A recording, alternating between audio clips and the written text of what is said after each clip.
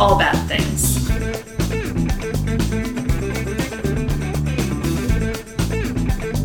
Tragedies, disasters. That's Bad things. trigger warning for everything possible. What? Hello. I'm David, I'm Rachel. and this is All Bad Things. And our dear listeners know what's coming next. Yes, when David says hello, it's a reverse bad thing. And this is a twisteroonie. Plus, I think we gave them a warning last yes. week. Yes, we did. We did. That you should probably not tune into next week's episode We because didn't I'll be hosting it. say that. We didn't say that. We just said that we were doing a change up a little bit. That I did the first part of this topic and you're doing the second part. We've done 3 or 4 two-parters at this point. Yeah. Something like that. Yeah. We've done a 4-parter. Yeah, that was a bad idea. No, not necessarily. I mean, it was a big topic, but I just think that it got so tiring talking about the same thing for a month. Well, I mean, trust me, with all the research that I did on this today, we could have easily stretched this into probably a 10-parter if we really wanted to. But it would have just devolved into depression, right? Yeah, horribleness. and that's where I'm going with this episode. great. So, Rate, review, subscribe. Follow us, Insta, Twitter, Facebook, at All Bad Things Pod. We've gotten a bunch of new likes recently on the Facebooks. And people I don't know what is wrong with, not people, with... well, that too, but that's a topic for a different not our day. people, other No. people. But my Facebook notifications have been super weird. So, like, I've seen notifications that people want to join the discussion group, and then I go to approve it, and there's nobody listed to approve. So I still don't understand how the whole discussion I gotta group say thing I don't works. either, but I don't know. But to our listeners who have asked to join and like gotten just ghosted, I am so sorry. I don't know how to approve you. You're not showing up. There's something weird going on with Facebook, and I've tried it on mobile, I've tried it on desktop. Anyway, and also, like, not all the notifications are coming through, so some stuff, it takes me a while to react to. I'm so sorry. If you think that we're, like, snubbing you, please reach out, because I swear I'm not doing it intentionally. I like you guys. Just reach out on something other than our discussion group. I guess. Like, allbadthingspod@gmail.com if all else fails. Like, email still works. Isn't it funny how email is, like, the new old-fashioned way pretty to much communicate? is, yeah. Aside from business. I get maybe 5 emails a year that are relevant. Personal, yeah. That are like, oh, I need to actually read this. I get a shit ton of emails, but it's just because, like, from clients and stuff. So it's Yeah, and those business aren't relevant related. at all. It is during tax season when you're a tax preparer. Yes, so get used to hearing much more of my voice. Yes, thank you, by the way. You're welcome. Yeah, because it's getting. And to the audience, I'm sorry. That's just how it's going to be. Don't sell yourself short. You're Abby's favorite. Did you know that? I did not know that. She commented today, and I'm going to have to give her a hard time for this. She said that you're hilarious and told me not to get my feelings hurt, that I'm great too, but you're just fantastic. Oh, well, thank you, Abby. Yes, I'm slightly miffed by that, but that's okay. I can't be everybody's favorite. No. I think I'm Emily's favorite. I like to think I'm You're my second favorite. I'm kidding. Oh, didn't watching The Big Sick put you in the mood of like, oh, we have such a great life? And Any other day where I didn't spend 5 hours researching this and then watching nothing but docs on this event, oil spills. and also some stuff on Deepwater Horizon, because I didn't really, when that happened, I mean, I knew it happened. Everybody in the world, Of course, I'm pretty sure knew it happened, but I didn't really pay a whole lot of attention to that either. Yeah. And watch some depressing stuff on that. So Yeah. we'll get to that one day. Oh, yeah. Although after researching this and... We'll make it a while before we get to that. Yeah, I'm good on oil spills for a while. Yeah. Plus, there are oil spills in other parts of the world that. Oh, yeah. There was a bad one. I think it was in Japan last Really? year, or Really? somewhere on the other side of the earth. Mm-hmm. From us. Before we get started, what are you drinking? Well, tonight we are changing it up a little bit. We are. I am having an orange vanilla Coca-Cola, Ah. and it is delicious. Yeah, it's new too, right? It is. I did concoct You this invented it. myself at a restaurant where they have those fancy Coca-Cola drink things, and I was like, Freestyle, they call it. Yes. The Coke Freestyle machine. and I was like, this is really good. Like somebody should make this, and now they do.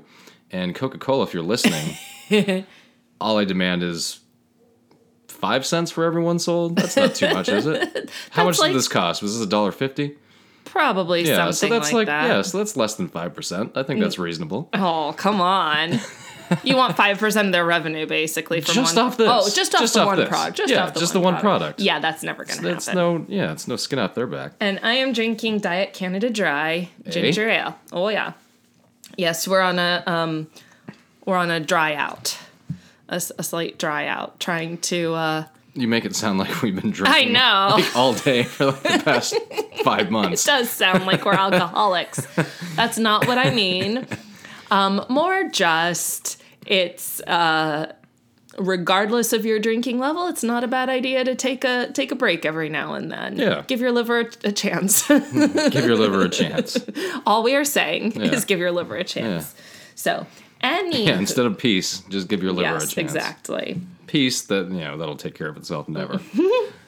But So, and I do have most of my voice back tonight, which is very nice, especially considering I lost it a week ago. It's still not back full force. It cracks every now and then, but at least, we have better. the mic settings right. yes. Sorry for how horrible our audio has been. Probably my weakest point in life is audio. I know that sounds dramatic, but as a musician, it comes up a lot. And every other musician I know is better at like sound mixing and shit than I am, to the point where last week at our rehearsal, at my band's rehearsal, I had to set up our microphones, and I got And then ears. No. And then the band told you to leave. No, I got ear-splitting feedback no fewer than 3 times. And that never happens to anybody else. So I'm just terrible at this shit. And we don't have an engineer. So it's just us. Yeah. Yeah. So for the people who put the 1-star reviews about the poor sound quality, fuck you. Until you volunteer to be our engineer, you can go fuck yourself. So, all right, let's get into this horribleness. Should I say trigger warning, especially for animals? Yeah. Oh, that's awful. That's awful. That's awful. And also just a disclaimer up front, I wasn't kidding when I said we could probably spend 10 episodes doing this. Right. There's a lot of stuff. When you did the first part and you were like, oh, you can do the second part, I'm like, yeah, that'll be easy. No. Because there's almost too much to pick from. There is so much. And again, this happened when I was 12. And when you're 12, you don't know anything. Right. It's not like you remember. It's not like when I was 12, I wanted to join Greenpeace because this happened. Right. I thought about it today after researching this. Like, that wouldn't be such a bad gig. Although it would. Well, it would be heartbreaking, but it would be doing something very noble. Yeah, so a lot of this stuff that I researched, I didn't know about at all. And it's pretty heartbreaking. So So I'm going to have to... So to start off with an upbeat note. Yay! What's our upbeat note? There isn't one. Oh. Not in this episode. So we're going to have to find our distracting humor in something else. Yeah. So And we're not even drinking. No, we're not. We probably, for any episode, honestly, this is probably the one we should have, like the 13 percenters. Oh, God. And like some pot brownies too. Oh, geez. This But, is not boding well. Let's start. Let's get into it. So, just to pick up off of where we left off last week, just kind of backtrack a little bit and bridge the 2 episodes a little bit. Slight summary. Yes. Previously on All Bad Things. Yeah, previously on one of the worst disasters ever. So on the evening of March 23rd, 1989, the Exxon Valdez was at port in Valdez, Alaska, with 53 million gallons of crude oil aboard, which had been pumped from Prudhoe Bay. Remember, Prudhoe Bay is an area that is rife with tauntauns. And sent down Wait, from Star Wars. what is a tauntaun in Star Wars? I told you last week. They're the things that they rode on in Empire Strikes Back. Oh, okay. And Han Solo had to cut into one of them to keep Luke warm because Luke passed out. Keep lukewarm. Yes. No, lukewarm. Oh, yes. That's the funny part to me. That's all the humor you'll get this week, folks. I'm sorry. I'm sorry. I completely forgot about that joke, and I also completely forgot what tauntauns are. That's okay. Okay. You're not very big into Star Wars. But lukewarm is Yes. funny. For the 5 Star Wars fans that are out there listening to this. No, there's a lot they of get Star it. Wars fans out there. Maybe not quite as nerdy as you, but yes. So- no, actually, there's some way more nerdy. But okay, continue. So, the crude oil had been pumped from Prudhoe Bay and sent down the pipeline to Valdez. I'm sorry, I messed up. There we go, sorry. Sent down the pipeline to Valdez, and the Valdez would set sail for Long Beach, California at approximately 9:12 p.m. local time, which was a little earlier than scheduled. Remember, it was originally 10. scheduled for 10 o'clock. But they wanted to. They meaning the executives, like the Yes. management, wanted them to shove off early, like at 9, and so it was like 9:12. Yeah. Time is money. Yeah. Around 11:15 p.m., just after taking over for the harbor pilot, Captain Joseph Hazelwood radioed the Coast Guard saying he was going to move the Valdez Right. from the outbound shipping lane to the inbound shipping lane due to ice hazards in the outbound lane. Right. And also researching this, I can't remember if you brought this up at all last week or not. That was not an uncommon practice at this time. No, it wasn't. It was very. It should have been an uncommon practice, but it was not. Where you're going to get into that. We will play into that a little bit later. Because, see, this is interesting because when I did my research, I didn't really go past the actual running aground. Because, what you're going to tell after this, it's pretty much new to me. And I was 4 years old when this happened. Yeah. So, And I Yeah. was at the ripe old age of 12. So again, this practice of leaving your lane was not uncommon. Right. And we, like I said, we will get into that Right. later. Around 11:50 p.m., Hazelwood handed the ship over to the third mate, 25-year-old Gregory Cousins. Right. He ordered Cousins to continue along the inbound shipping lane until the ship reached a navigational point near Busby Island, at which point he was to turn right and return to the outbound shipping lane. Right.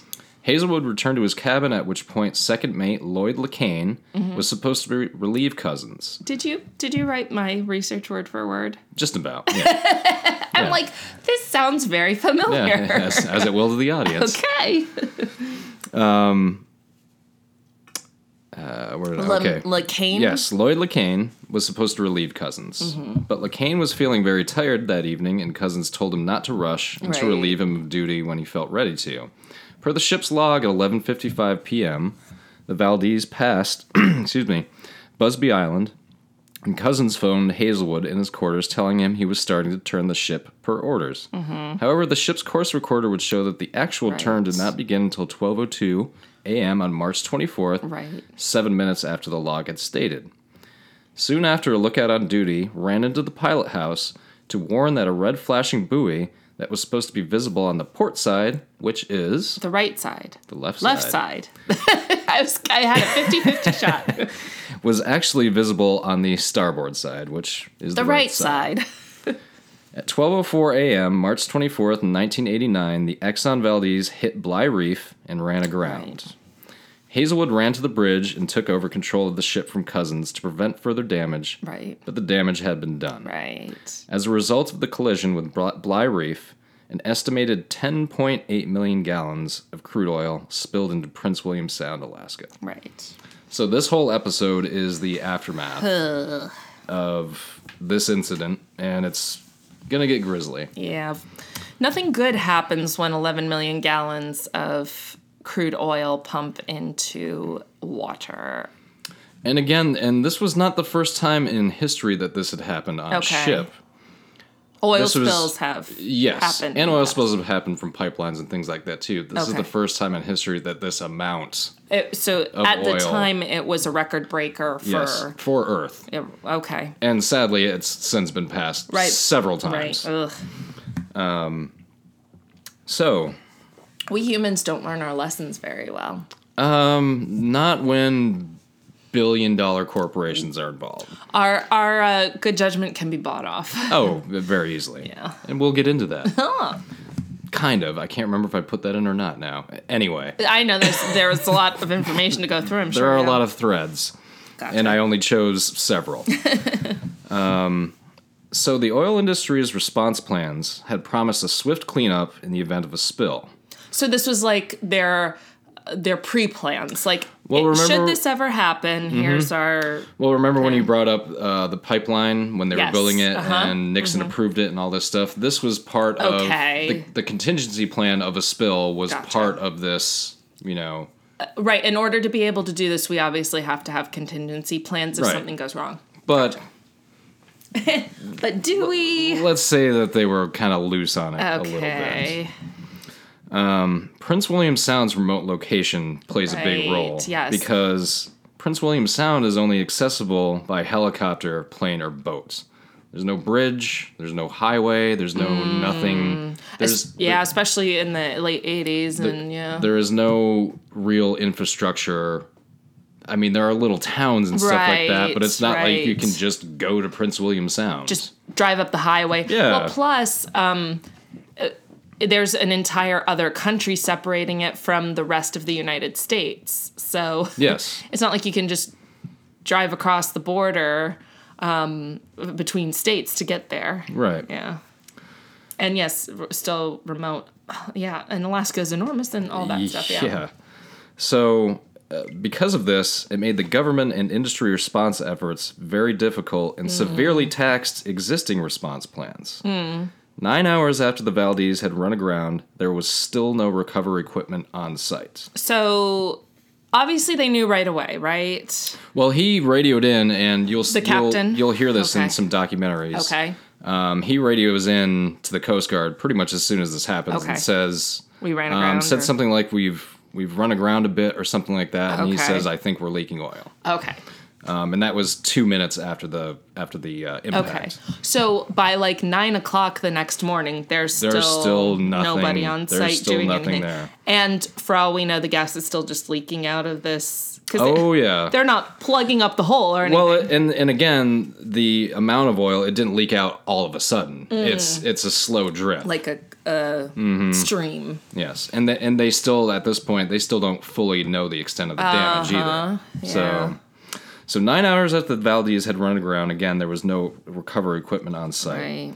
Oil industry and government protocol was stated to have the necessary equipment on site in no less than 6 hours after a spill. That didn't work out. Well, again, I mean, I'm not completely going over all this. You cannot completely fault Because the recovery, of the remoteness? Right. Oh, okay.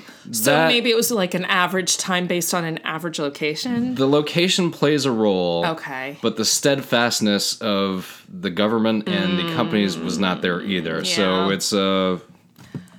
there's plenty of blame to go around. We'll put it that way. Gotcha. The spill posed threats to the delicate food chain that supports Prince William Sound's commercial fishing industry. Oh, yes. Also in danger were 10 million migratory shorebirds and waterfowl, hundreds of sea otters, dozens of other species such as harbor porpoises and sea lions, and several varieties of whales. Oh, yeah, that's right, because they were still whaling as we discovered that the whalers Not in 1989. Oh, really? Good. Whaling's that had done already by been... then. Oh, yes, good. yes. I want to say whaling stopped sometime in the mid-70s. Really? Okay. But because they used to kill whales for their blubber, right? Like that was a big for oil, thing. yeah. They would turn it into perfume, like an oil I substitute, know. that kind of stuff. They yeah. used it in perfumes and stuff. For food. I mean, they used. Well, yeah, and like for indigenous peoples, okay, but Yeah. But then there was a whole commercial aspect. Oh, to it, yeah.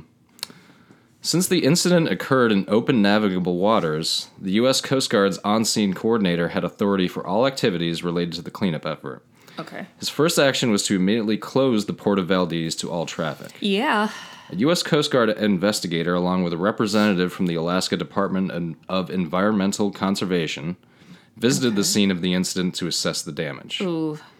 By noon on Friday, March 25th, the Alaska Regional Response Team was brought together by teleconference, and the National Response Team was activated soon thereafter. Okay, so this is like 36 hours after. Yes. Okay. This is when they're getting all the agencies. There is People there are, on site at this point. But this is the bureaucracy behind Yes. it kind of getting together. Okay. Absolutely. Because when the first Mm-hmm. responders first got there, you will see in some of the documentaries the first flyover shot ever taken of this. Yeah, what does it look like? It looks like there's a tanker just sitting there, surrounded by black water. Oh, wow. And the lady I can't remember if she was a passenger or flying the plane. She states that the gases are making them nauseous, and they have to fly higher to get. God, so just even being around it is... Yes, this is. Well, that's a lot of gas, yeah. Even like at a gas station, sometimes it's a little uncomfortable. So yeah. I can't imagine. Yeah, I never fully realized the extent of the damage of this Do you incident. know some people actually like the smell of gasoline? Yeah, I think my sister is one of them, actually. Really? Yeah, she's weird. Should I ask which one? You mean Trina? I think you know. Trina. Sorry, Trina. We love you. We love you, Trina. You're not the weird one. See you at the beach in a little over a month. But no, that's not an uncommon thing. I've heard of that. I don't know why. I've heard too, like pregnant women like the smell of gas too. I don't know what. Well, I do think that there's at the very least anecdotal evidence that hormones can change women's smells when they're pregnant, or sense of smell. My mom got nauseated by pot roast when she was pregnant with my sister. That sucks. Yeah, right? Because it's roast pretty much smells universally awesome. a great smell. If our house constantly smelled like pot roast, I'd be hungry all the time, I guess. I'm just trying to add some levity here. Yeah, because... Just trying to add some levity. My own personal odd scent that I like is like the mustiness of basements.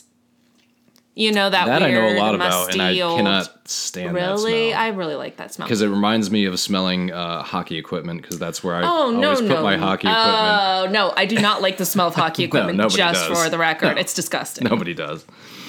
Back to tragedy. Yes, back to this clusterfuck. So Alyeska, which was the association that represents 7 oil companies who operate in Valdez, including Exxon. That was something that I came across in my research but didn't delve into, but yes. I get into them a little bit, Okay. not too much. But they first assumed responsibility for the cleanup in accordance with the area's contingency planning. Okay. Alyeska opened an emergency communications center in Valdez shortly after the spill was reported, and set up a second operations center in Anchorage, Alaska, which was not too far away. Right. It's like kind of like on the other side of the little sort of peninsular area. It's not it's not on Prince William Sound, it's but on another little inlet, yes, like it's to the west. Yes, it's maybe, I think it was 100 or 150 miles away. No. Yeah. Considering it's Alaska, it's not far. Yeah. Yeah. Far in Alaska is like, oh, that's 3,000 miles away. It's Right. just down the road.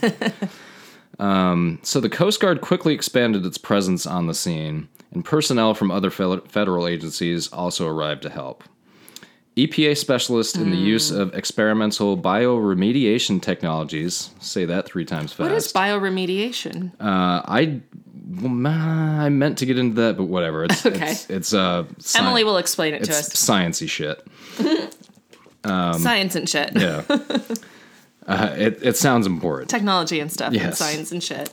They assisted in the spill cleanup, and the National Oceanic and Atmospheric Administration NOAA. was involved in providing weather forecasts for Prince William Sound, allowing the cleanup team to adapt their methods to changing weather conditions, which turns out to be key because the third day into the cleanup, there was a big storm, Oh, God. which spread the oil even Oh, further. yeah, because it disturbed the waters. Oh, yeah. yeah. Oh, man.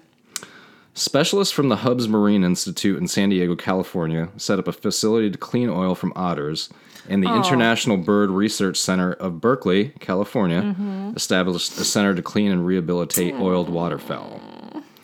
3 methods were tried in the effort to clean up the spill. So, like, from the water. Yes. Because those agencies or organizations that you just mentioned were specifically trying to help rescue the animals, basically clean up the animals. There are probably and I'll get into more, there were probably, and I'm not even exaggerating, about 25 different agencies involved in this. Some were involved in the cleanup, some were involved in The investigation. Some were involved in the environmental rehabilitation, some were Okay. involved with cleaning up the animals. So Okay. this is a massive Gotcha. coordinated effort. More like hundreds of people working on this, and you have to remember Right. this isn't a part of Earth. In a really remote area, yeah. Yes, where they had to essentially build their own infrastructure, Right. to Just to support to the manage rescue all of efforts this, or yes. the cleanup efforts. So the methods that you're about to get into, those are specifically for the water, For the like cleaning cleanup. the oil Yes. from the water. Okay.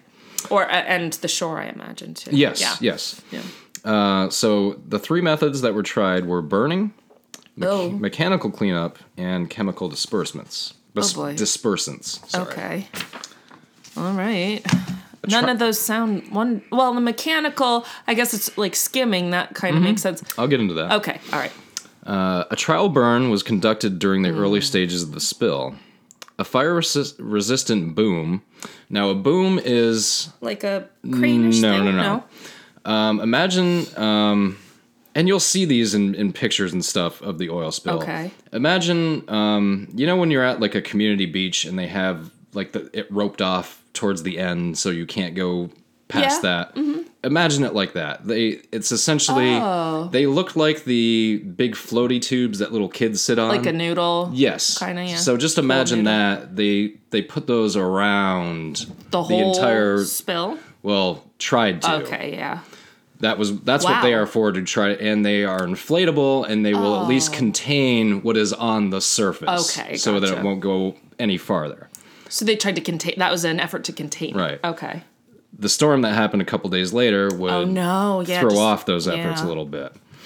So the fire-resistant booms were placed on tow lines, and two ends of the boom were attached to a ship. Okay. The two ships with the boom between them moved slowly throughout the main portion of the slick until the boom was full of oil. Oh, wow. The two ships then towed the boom away from the slick, and the oil was ignited. The fire did not endanger the main slick or the Exxon Valdez because of the distance separating them. Okay. But again, because of unfavorable weather, however, no additional burning was attempted in this cleanup effort. Yeah, that's true, because they couldn't just throw a match in the water, because then No. literally all of that black water would have turned into fire, including exploding the Valdez. And I this is another rabbit hole I went down. This kind of procedure has worked before, but in smaller. Much smaller, yes.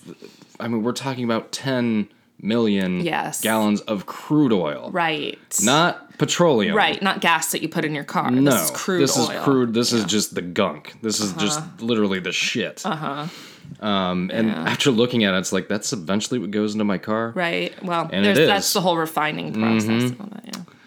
So shortly after the spill, mechanical cleanup was started using booms and skimmers again. So okay, so they did that controlled burn of off the booms, and so now they're doing more with the booms, but it's just to remove the oil, not to. Well, it's to ignite it. contain it Okay. for the burn. Oh, okay. But now they're using the booms along with skimmers. Essentially, what a skimmer is, Yeah. think of it Like as a pool a skimmer.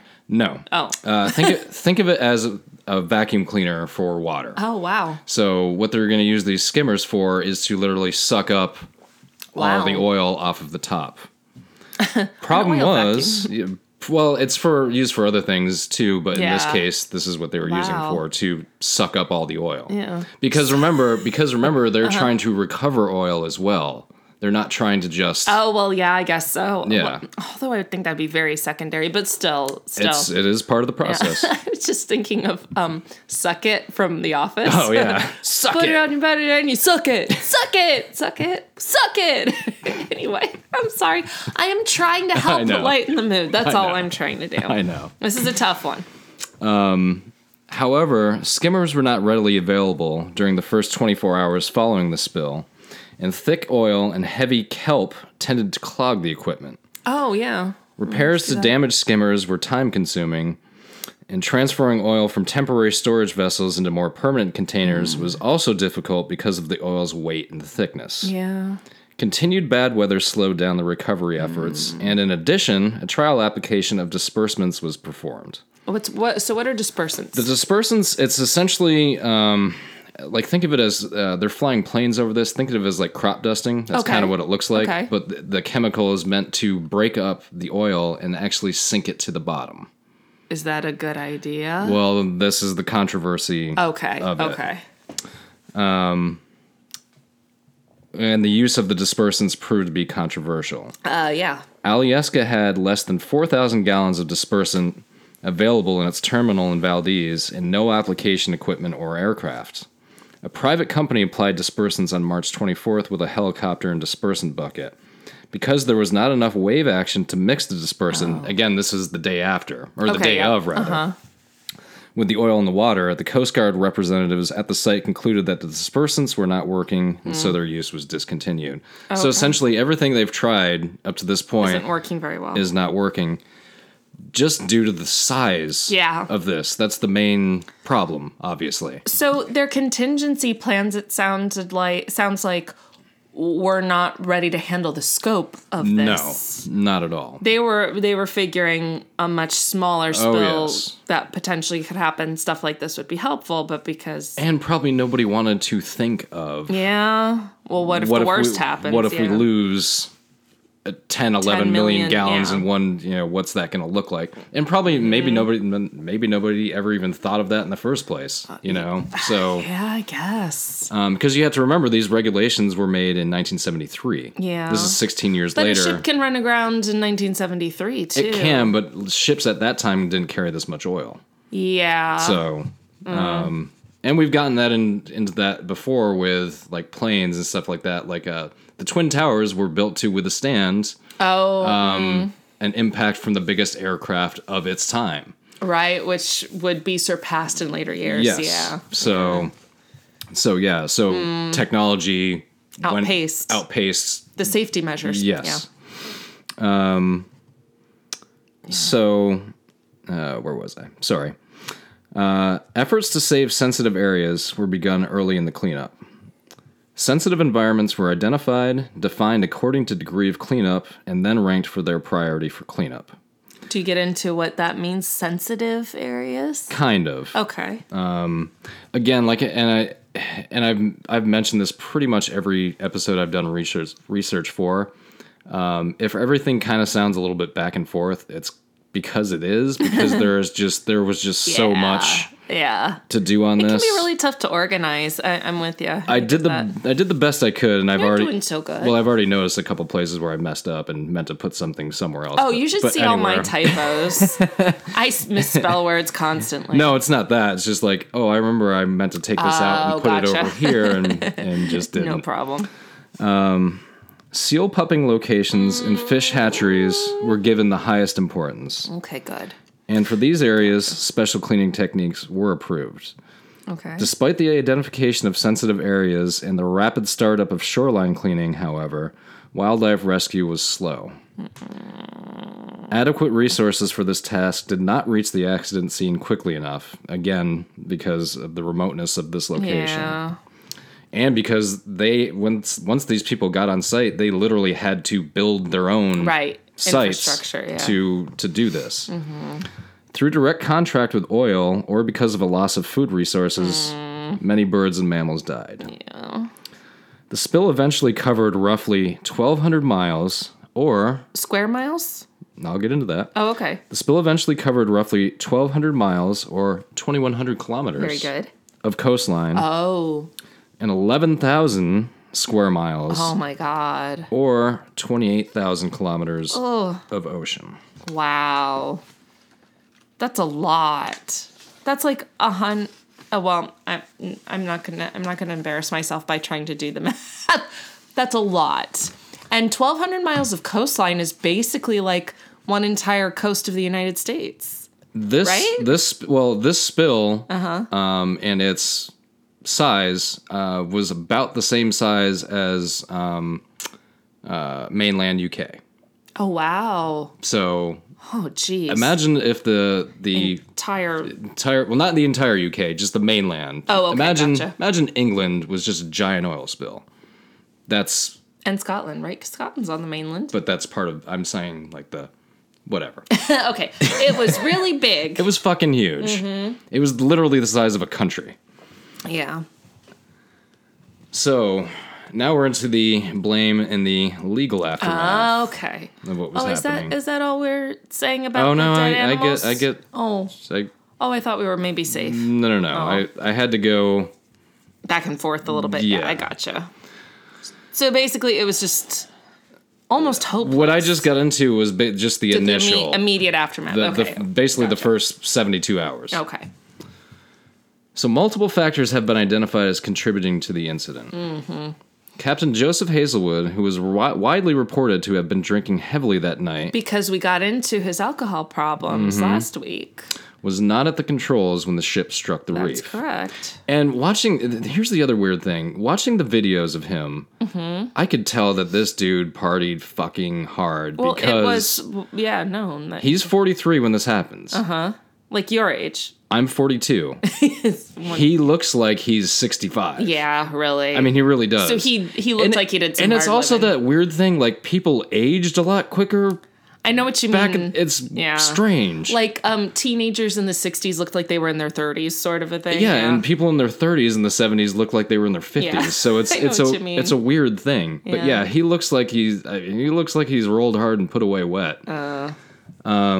So he was widely reported to have been drinking heavily that night. We got into that a little bit in the last episode. He claims that he had a couple NA beers Yes. and one beer that was like 0.5%. Yes, that's what he said. Yes.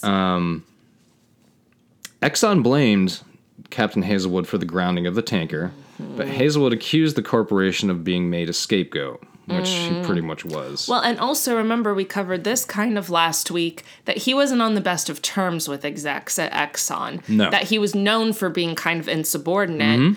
And by all accounts, his judgment was good, Yes. but it rubbed a lot of people the wrong way because he basically was going against what people, if he thought like other people weren't just exercising good judgment, he'd override them even though they were above him. Yeah, exactly. So which maybe made him a good captain, but it didn't make him a good employee. Exactly. Yeah. Like And he could get yeah. the job done, but not at the he wasn't a loyal soldier, we'll put it that way. Right. He was He wasn't a company man. He was more of he was his own dude. Yeah. Yeah. Which I'm sure does not fly very well in a multinational, multi-billion-dollar Can I corporation. tell you, it doesn't fly anywhere in a corporation because That's true. when it was time to I've never experienced that. when it was time to lay people off at my job a couple years ago, I don't know that it was entirely coincidental that one of the people they laid off was the same person who told off the boss once. In other words, me. So I expected to get fired, not laid off. So it actually turned out pretty well for me. Yeah, it did. I Turned didn't out well get for both of scapegoated for us. anything. Yeah, exactly. Well, you might have after you left and you just don't know it. Who knows? That's true. They could have lied all sorts of I'm sure ways. your old boss was like, hey, well, Rachel handled that, but she's not here anymore, so. He probably Oh, did. God. I'm not going to go too much into that because I signed a severance agreement, but We All won't, I we have won't, to say we won't is- name the company or the people. no, all I have to say is, Okay. As the senior officer in command of the ship, he was accused of being intoxicated and thereby contributing to the disaster. But he was cleared of this charge at his 1990 trial after witnesses testified that he was sober around the time of the accident. He wound up with a fine, which was undisclosed, and 1,000 hours of community service of sweeping up the streets of Alaska. Oh, wow. So he got like a misdemeanor, some sort of... It didn't, and on a couple docs I watched, it doesn't really go into it, and in research I did didn't necessarily really go into. It just said undisclosed fine, which I'm guessing was probably for thousands of dollars, Yeah. or tens of thousands of dollars. Who knows? So no jail time. No jail time, But he had to pay 1,000 money. 1,000 hours So of community service. civil-ish. Well, no, not civil, because it was obviously... yeah, like some sort of misdemeanor. He obviously didn't get convicted of anything that would put him in jail. So Yeah, and the funny thing is too and before I started researching this, that's all I remember is that he was a drunk that crashed the ship. Well, that was the narrative that they wanted you to remember. Of course. Exactly. And we're about to find out why. After this next couple of sentences. Okay. Wrapping up this topic. At the helm, the third mate never would have collided with Right. Bligh Reef had he looked at his RAYCAS, RAYCAS radar, Okay. which was a collision avoidance system. Oh, CIS, collision avoidance system. But the radar was not turned on. What? Why do you think that was? I don't know. Because the tanker's radar was left broken and disabled for more than a year before the disaster, and it was proven that Exxon management knew it. It was just too expensive to fix and operate because, Fuck them. I mean, if you're in a remote area on Earth In a reef area, like with a harbor. icebergs Oh my and all God. sorts of reefs and all, like, Why do you want to know what other stuff is in the water? the last thing you would want is some sort of collision avoidance system. I mean, Why let's be avoid honest. collisions? Let's embrace Yeah. collisions. It's only a ship as long as 3 football fields and then some. So what are the chances it's going to hit something? You know what I say? Crash into me. Isn't that a lyric? It's a Dave Matthews Band song. Oh, Yeah. So you just quoted. I quoted DMB. Yeah. I quoted And then- Dave, as they say. You quoted, and then you gave their initials, which means you're a fan, and now you can't take You it know back. I am not I a know. fan. I was for like 5 minutes, and then after a while, it's like, yeah. I don't no. dislike them. I just No. have no opinion of them, and It's- that's worse. If you're at like a party with 20 people and it's on in the background and you just don't notice it's there, it's good. That's what Dave Matthews Band music is like. You just don't notice it's there. It's so unremarkable that it might as well not exist. I will say though that the drummer Carter Beauford is one of the best drummers I've ever heard. They're talented musicians. Yes, they I are. am not saying they are not Yes. talented musicians, but sometimes talented musicians can produce truly unremarkable music. Yeah, just think of damn it. You had a really good I point. did. No, I can't. All that keeps coming to my mind Tom is, Petty. No, all that kept Oh. coming to my mind was Fleetwood Mac, but that's not who I'm thinking of. I'm thinking Oh. of two guys, something else. Anyway, Seals Steely and Dan. Crofts. Oh, Thinking of Steely Steely Dan. Dan. Yeah. Steely Dan, they're really good musicians who some musicians especially like. And I know a lot of musicians who really love Steely Dan. It's just so boring that I can't agree. Makes you want to go to sleep. It's like when you hear their stuff, it makes you feel that you're bored. Yes. You ever have that Yes. experience with a song? It's like Yes. now I'm bored. Like why do I feel this You're way? like, why do It's I- because Steely Dan's playing. Exactly. But don't lose that number, Ricky. No, oh, that's right. That is them. God. It's the only one you'll want. God. And then that's the other thing. Their lyrics were stupid as fuck. And like Thelonious Mild Friend and Ricky Don't Lose That Number and My Old School. Oh my God, those lyrics I are honestly don't stupid. know the names of any of their songs. I just I know named when the it's- 4 Steely Dan songs I know. Yeah, 3, 4. Midnight Cruiser I actually do like a little bit. Anyway, Okay. let's move on. Anyway, from let's this. We'll move on from Steely Dan corner. on from one of the worst bands of all time to one of the worst environmental disasters of all time. Which is much worse than Steely Dan. And if you're a Steely Dan fan out there, I do mean offense. You know what they call themselves? Dan fans. Of course they do. And they jog with their dogs and sort their garbage too. That's actually, I can't take credit for that. That is a George Carlin joke. Very good. May he rest We in peace. we miss you, George. You are sorely needed at this time in history. I think he would have died now had he survived just of like sheer, I can't do this anymore. Yeah. So, other factors according to an MIT course entitled Software System Safety by Oh. Professor Nancy G. Levison included. Good sourcing there. Yeah. Ships were not informed that the previous practice of the Coast Guard tracking ships out to Bligh Reef had ceased. That was a problem. Wait, so The Coast Guard, when they went into this part of the bay, into of Bligh the Reef, in the channel, area, yep. were not in contact with them, and that was not known to the crew. The crew was assuming that because that is The Coast Guard was keeping an eye on them. right, because that's the contingency that did not happen. So not only did they not have the radar that they needed or the collision avoidance system, but they thought at the very least the Coast Guard had their back, and they didn't. And they did not. Oh my God! So they were just like sailing blind. Yeah, I mean again, we have just all the recipes Seriously. or all the ingredients rather for a disaster, yes. are here. Just like in any fire that we cover. Mm-hmm. You know, they didn't have sprinklers. They didn't have the. Right. Geez, I wonder how a fire happened. Right. The oil industry promised, but never installed, state-of-the-art iceberg monitoring equipment. The 1989 tanker crew was half the size of the 1977 crew. Worked 12 to 14-hour plus shifts, plus overtime, and was rushing to leave Valdez with a load of oil. So they were in a hurry and overworked. Mm-hmm. And didn't have their radar, and no one was watching out for them. The overworked part was, I don't want to say denied, disputed by the third mate. What was his name? Cousins? Yes. Okay. In court.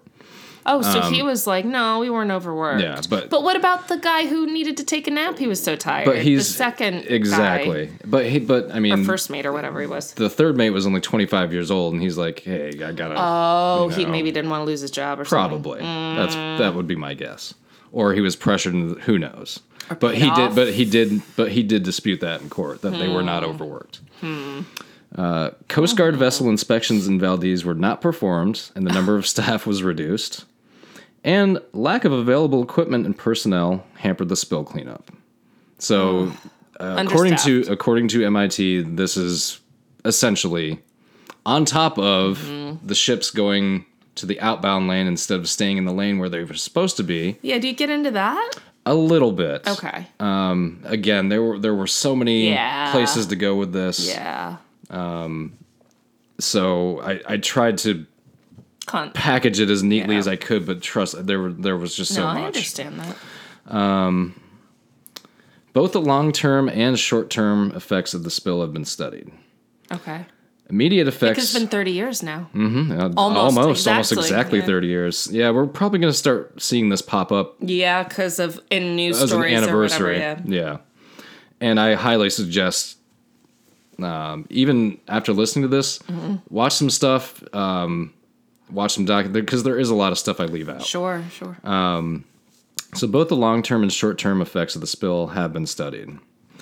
Immediate effects included the deaths of, trigger warning, 100,000 to as many as 250,000 seabirds, at least 2,800 sea otters. Otters, they're so cute. They are adorable. And little baby otters. in one documentary, I heard one of them screaming. No, and don't talk about that. Don't. Yeah. That's too much. That's too much.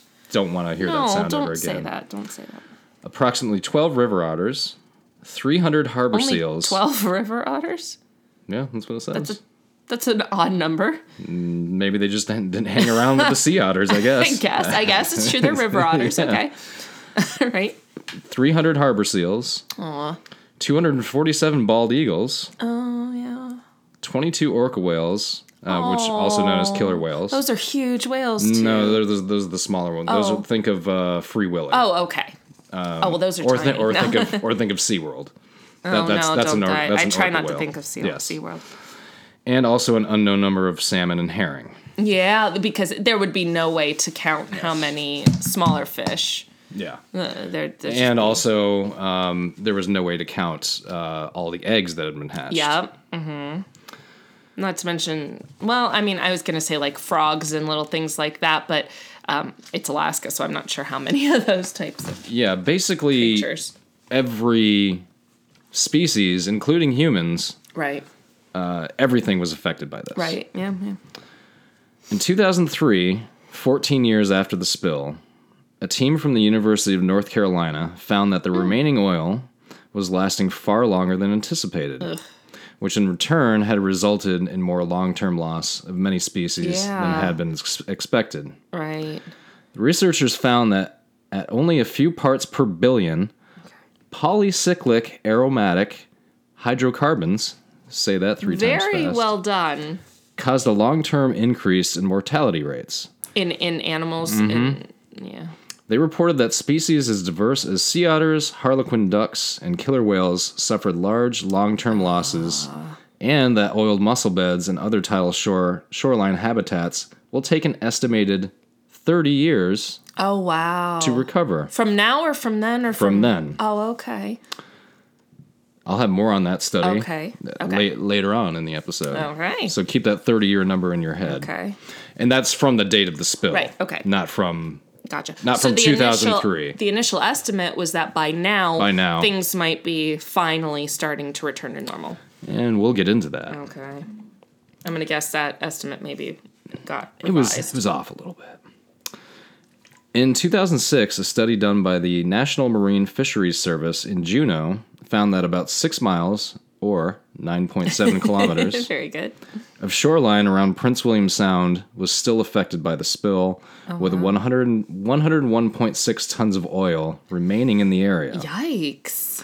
ExxonMobil denied any concerns over any remaining oil, Oh, fuck you. stating that they anticipated a remaining fraction that they assert will not cause any long-term ecological and impacts, how would they know? according to the assholes. conclusions of the studies that they had done. And that they funded, and that, yeah. We've done 350 peer-reviewed studies of Prince William Sound, and those studies conclude that Prince William Sound has recovered, it's healthy, and it's thriving. If you fund a study, you lose all credibility as to the results. I'm sorry. Not necessarily. Not in every case. Really? Not You in every think? case. Like when you have a vested interest, that's not a conflict of interest? Not in every single case. That's obviously the case here. I'm talking about other stuff but anyway, I don't not know. always the case. Most likely, yes. The Yes. odds are Yes. 98%. So, however, so that is ExxonMobil's take on this, and So everything's fine. It's okay. yeah, it's all right. And some of the Shocker. interviews I had seen with the chairman of the time, and I cannot remember his name at this moment, it made me want to not hang him. Not publicly. No, I was thinking, no, drawn and quartering would probably be a God. reasonable Because punishment he was for just this being guy. that awful. I got very angry at very many times researching this and sure. watching documentaries. Fortunately, I do own Red Dead Redemption 2, so I you took can out yeah. I took out my anger and killed a lot of NPCs today. What's an NPC? A non-playable character. Oh, okay. Video characters, in other words, not real people. Exactly. Yes. I thought about it with real people, but yeah, we don't No, know. you We didn't. don't know the gun, so Oh, good. And we never will. Hashtag citizens should not own unless the guns. zombie apocalypse happens. No, but then you have to stab them. Like no, Or shoot 'em look in the at the sword that Michonne has. That's true, but I've never held a sword. I'm pretty good with a hockey stick, but I'd that's true. I'd have to file that down. You could do a barbed wire hockey stick, a la Lucille. No, because that doesn't penetrate. Like I'd have to okay. file it, but yeah, You could make a giant shiv out of your hockey stick. I could. Yes, There we go. I am good with a stick. That's what she said. That's what you said. So we have clarification on that, in case anybody was wondering. Okay, let's move on. So, however, so that's ExxonMobil's Okay. statement. They're like, yeah, it'll be Completely fine. incorrect Everything will be statement, fine. yeah. What they really mean is like, we're good. Like Yeah. we have no. Yeah. Like, We don't see anything. we don't live in Prince William Sound. What do we Yeah. give a fuck? So in 2007, a National Oceanic and Atmospheric Association study Or NOAA. concluded that this contamination can produce chronic low-level exposure, Yeah. discourage subsistence where the contamination is heavy, and decrease the wilderness character of the area. Decrease the wilderness character. Meaning certain species are just never going to return, or they're just Okay. never going to thrive Okay, again. yeah. The local human population of Valdez and the surrounding areas suffered greatly as well. Remember how I was talking about... hang on, I gotta go back a page. Salmon and herring. Oh yes. Salmon have returned to not quite 1989 numbers, but Okay. close. Okay. Herring never returned. Really? Herring To fishing. that level. Herring fishing was suspended immediately. Well, all fishing in in was Prince suspended William Sound. immediately in Prince. There is still to this day no herring fishing Wow. in Prince William Sound. So the salmon kind of were able Kind to of made a comeback a come little back, bit. but because of whatever ecological reasons, the herring couldn't. There is still no herring fishing Wow. in this area. So an entire subset of fishing just disappeared. And so if you people's were, livelihoods. I was gonna say if you were a herring fisher person, then sorry, I was trying to be gender neutral, but fisher person sounds strange. And fisher, Fisherman, Fisher. fisherwoman, fisher, non-binary. I don't know. whatever. It doesn't matter. People know what we're talking about. Human services and, in particular, commercial fishing and the subsistence harvest of Alaska natives have not recovered Yeah. from the 1989 spill to this day. Yeah. Also, what happened in the subsequent years following. So what happens to any area, to any human population where the local economy kind of just gets swept out from under them? People move out, or Well, are you that- thinking more like drugs and There was an increase of drug use, Suicide, increase homicide. of domestic violence, increase in suicide. yeah, In 1993 in Cordova, Alaska, a town not too far from Valdez, which depended on this, Yeah. the mayor committed suicide. Oh, wow. Completed suicide. Thank you. As the Good kids job. like to say these days. no, this is just kind of a more accurate term to use. So, and that was the other thing that really got me very angry was Yeah. just, it's not like it's not like if this happened. Okay, if something like this, obviously an oil spill is not going to happen in Raleigh, but if some economic impact happened to Raleigh, Right. well, it would probably affect the whole triangle. But we could go to Charlotte, or we could go to, you know what I mean? Yes, that we are physically, geographically much closer Yeah. to places where people could actually possibly relocate than in the middle of nowhere, Alaska. These people had grown up there, lived there all their lives, generations of fishermen, fisher people. and native people who literally Yes.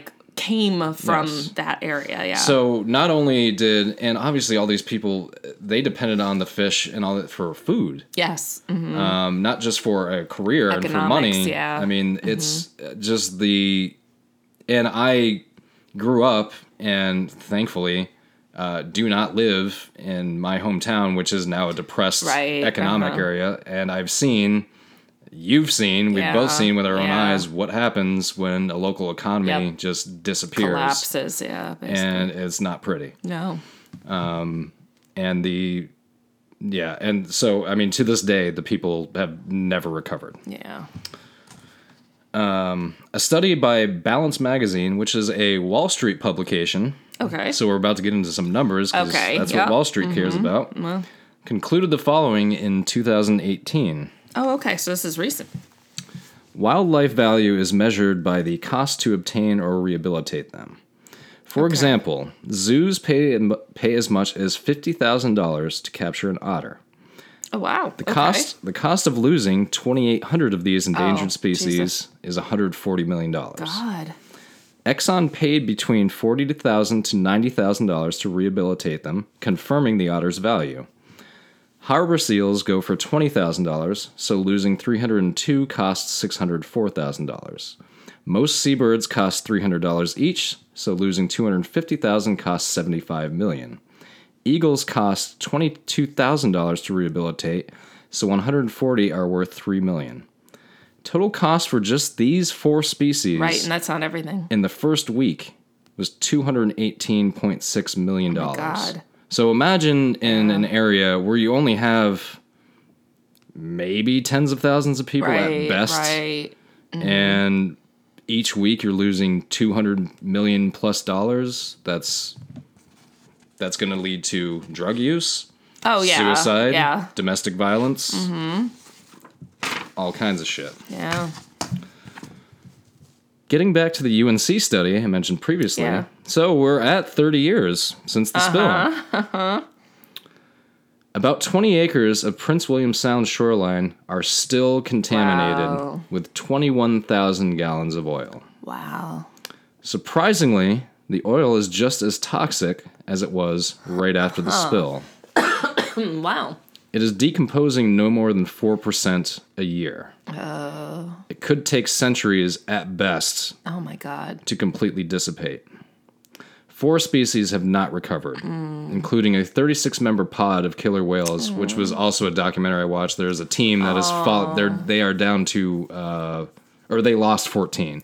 They are down to 22 members, and all of the females are past age of giving birth. Yeah. So this pod will Die out. be extinct.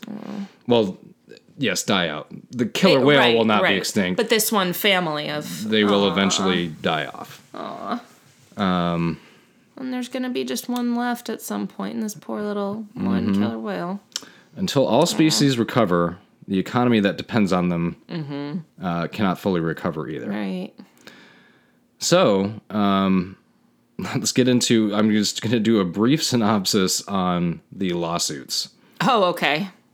Trust me, and I'm not even This is exaggerating. Just a dip in the... We could do a 2-part episode on just the lawsuits alone.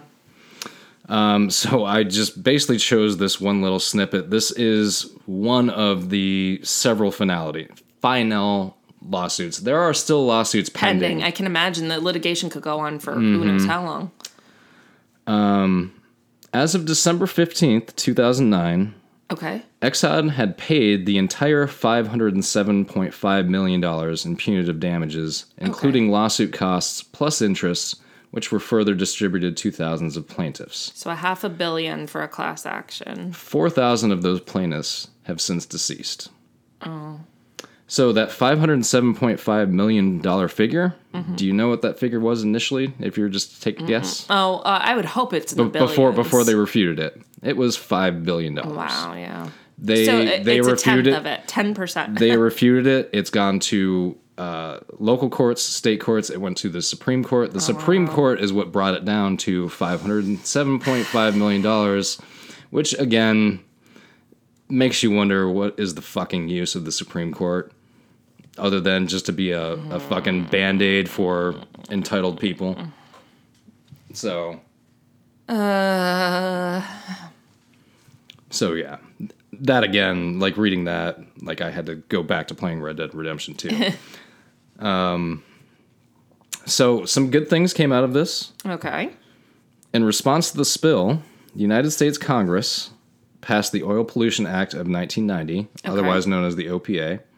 The legislation included a clause that prohibits any vessel that, after March 22nd, 1989, has caused an oil spill of more than 1 million U.S. gallons in any marine area from operating in Prince William Sound. So essentially, if you've had a spill, you can't. You're banished from the area. You're not going to. So ExxonMobil couldn't carry on business in Prince William Sound anymore. Then is that what that means? That, you know what? I didn't think of that when I was researching that. I'm honestly not sure. I didn't come across that. Or is it... You would think that that's what that means, but I'm honestly not sure. In the aftermath of the spill, Alaska Governor Steve Cowper issued an executive order requiring 2 tugboats to escort every loaded tanker from Valdez out through Prince William Sound to the Hinchinbrook entrance. Okay. As the plan evolved in the 1990s, one of the 2 routine tugboats was replaced with a 210-foot, or 64-meter, escort response vehicle. Okay. So basically, they're getting escorted out of the Sound now so that there's not the chance. They have an entire ship going out before them. They have 2. 2. And an escort response vehicle that is on call. Very good. In case something happens. Okay. So it can get there quick. Tankers at Valdez are no longer single-hulled. Congress enacted legislation requiring all tankers to be double-hulled as of 2015, that goes back to the act that we talked about with which Richard Nixon signed. I don't think we got into this at all, but this is something that I kind of left out. But now that I'm remembering reading this, so at the time the time they signed the bill for that pipeline and set up the safety measures, one of those safety measures was supposed to be all ships leaving port at Valdez were supposed to be double hulled for the reason if one of them ran aground, there is an extra layer of protection so that there's not an oil spill. So why wasn't that enacted prior? Exxon Valdez sued the federal government over that practice, saying that it infringed on their... Oh, yeah. Essentially infringed on their rights to do business, some fucking bullshit like that. Do you get into the fate of the Valdez itself? You know what? I don't. So, as I recall, and don't quote me on this because I only read it briefly, I think it got fixed, it continued in service, and it got scrapped in 2012. Finally. Oh, okay. So it didn't go out of commission completely right afterwards. Yeah, I mean, I literally spent about 4 to 5 hours, and there were just so many threads. I get it. Yeah, no, that's fine. What's your fun fact? I see a fun fact. Just to beat a dead horse, like this was emotional. Yeah, it's a tough one. Definitely watching some of the documentaries. I couldn't even do that. Yeah, that would be tough. The ones on the I watched a couple of ones that were specifically on the animals. Oh no, I cannot do that. Don't. No, I'm just gonna. You can cover your ears, but for our audience, in case they're wondering, because this is all bad things. I want to give people. I understand. I want to give people a picture in their mind, and this is unfortunately a tragic one. If anybody has seen the movie Saving Private Ryan, I can still hear you. I know you can. At the very beginning. And we watched this together, didn't we? This opening scene? I fell asleep during it, I think. How do you fall asleep during a war movie? It was kind of boring after the D-Day thing. But you do remember that. The D-Day. Yes. You can't not remember that. I mean, that was pretty... I mean, it was a big epic battle scene. So at the end of that battle scene, the camera kind of pans over the carnage with all the human bodies splayed out all over the place. That's essentially what this looked like, but instead with birds, otters, whales. Humans are shit. It was pretty, like, I almost cried a couple of times, like, watching this. Like, it's very upsetting.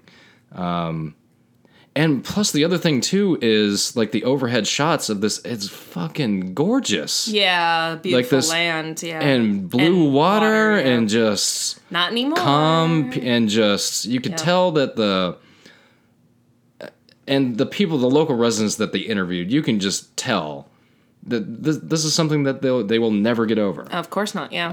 And you can tell, like, they were just like, we so badly wish we could go back to the time where we just had this all to ourselves. Yeah. You know, there were some dickhead oil companies that ran through here, but as long as they did their business and left it, like, it was theirs. Right. Like, it was their treasure. People made good money. Right, it helped the economy pretty dramatically. And I did not get into this in this part too, but the cleanup effort also changed kind of the landscape there, huh? It didn't change the landscape. People made tons of money off the cleanup effort. Yep. And it was its own economy. There were reports of, gouging people, basically. well, that and people who were not native that were there to clean up. Specifically on behalf of the oil companies executives that were there, toasting Joseph Hazelwood because of all the much more money they've made. Snakes. And that again inspired more Red Dead Redemption 2 killing. This was this sucks really bad. So to leave it off, for a fun fact, yes. Because this has been so fucking depressing. In the 1995 film Waterworld, I never saw it. Starring Kevin Costner. It was terrible, though, right? I saw it once, and I don't remember. I really don't remember anything about it, but I did see it. The Exxon Valdez is the flagship of the movie villain, the Deacon. Really? The leader of a band of scavenging raiders. In the ship is a portrait of their patron saint, Joseph Hazelwood. Well, that's kind of vilifying someone who maybe wasn't the villain, but still that's very interesting. And that was the depressing end Yeah. to this tragedy. It wasn't going to end well. We No. knew that. And another fun fact, everybody learned so much from this tragedy. That it never happened again. never happened the again. End. Yay. Until 21 years later, Oh. where we go through this whole fucking thing all over again, except off the coast of Louisiana. Congratulations, people, human beings. We are scum. Pretty much. That's. I really felt like I wanted to take a shower after reading all of this. But we still like you, listeners. Yes, we like you. Yeah. Yeah. You're not scum. No, not at all. I just mean the collective royal we, as humans, are scum. Yeah, quite a. Yeah. Quite a We few. Quite fuck a, up everything. Yeah, quite a few people. Anyway. So anyway, All right.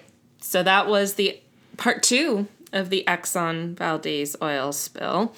Once again, this has been All Bad Things. I'm Rachel. and I'm David. We'll see you next week. And Know your exits. now I have to think of something clever to interrupt you with. Nope. Goodbye. Stop it!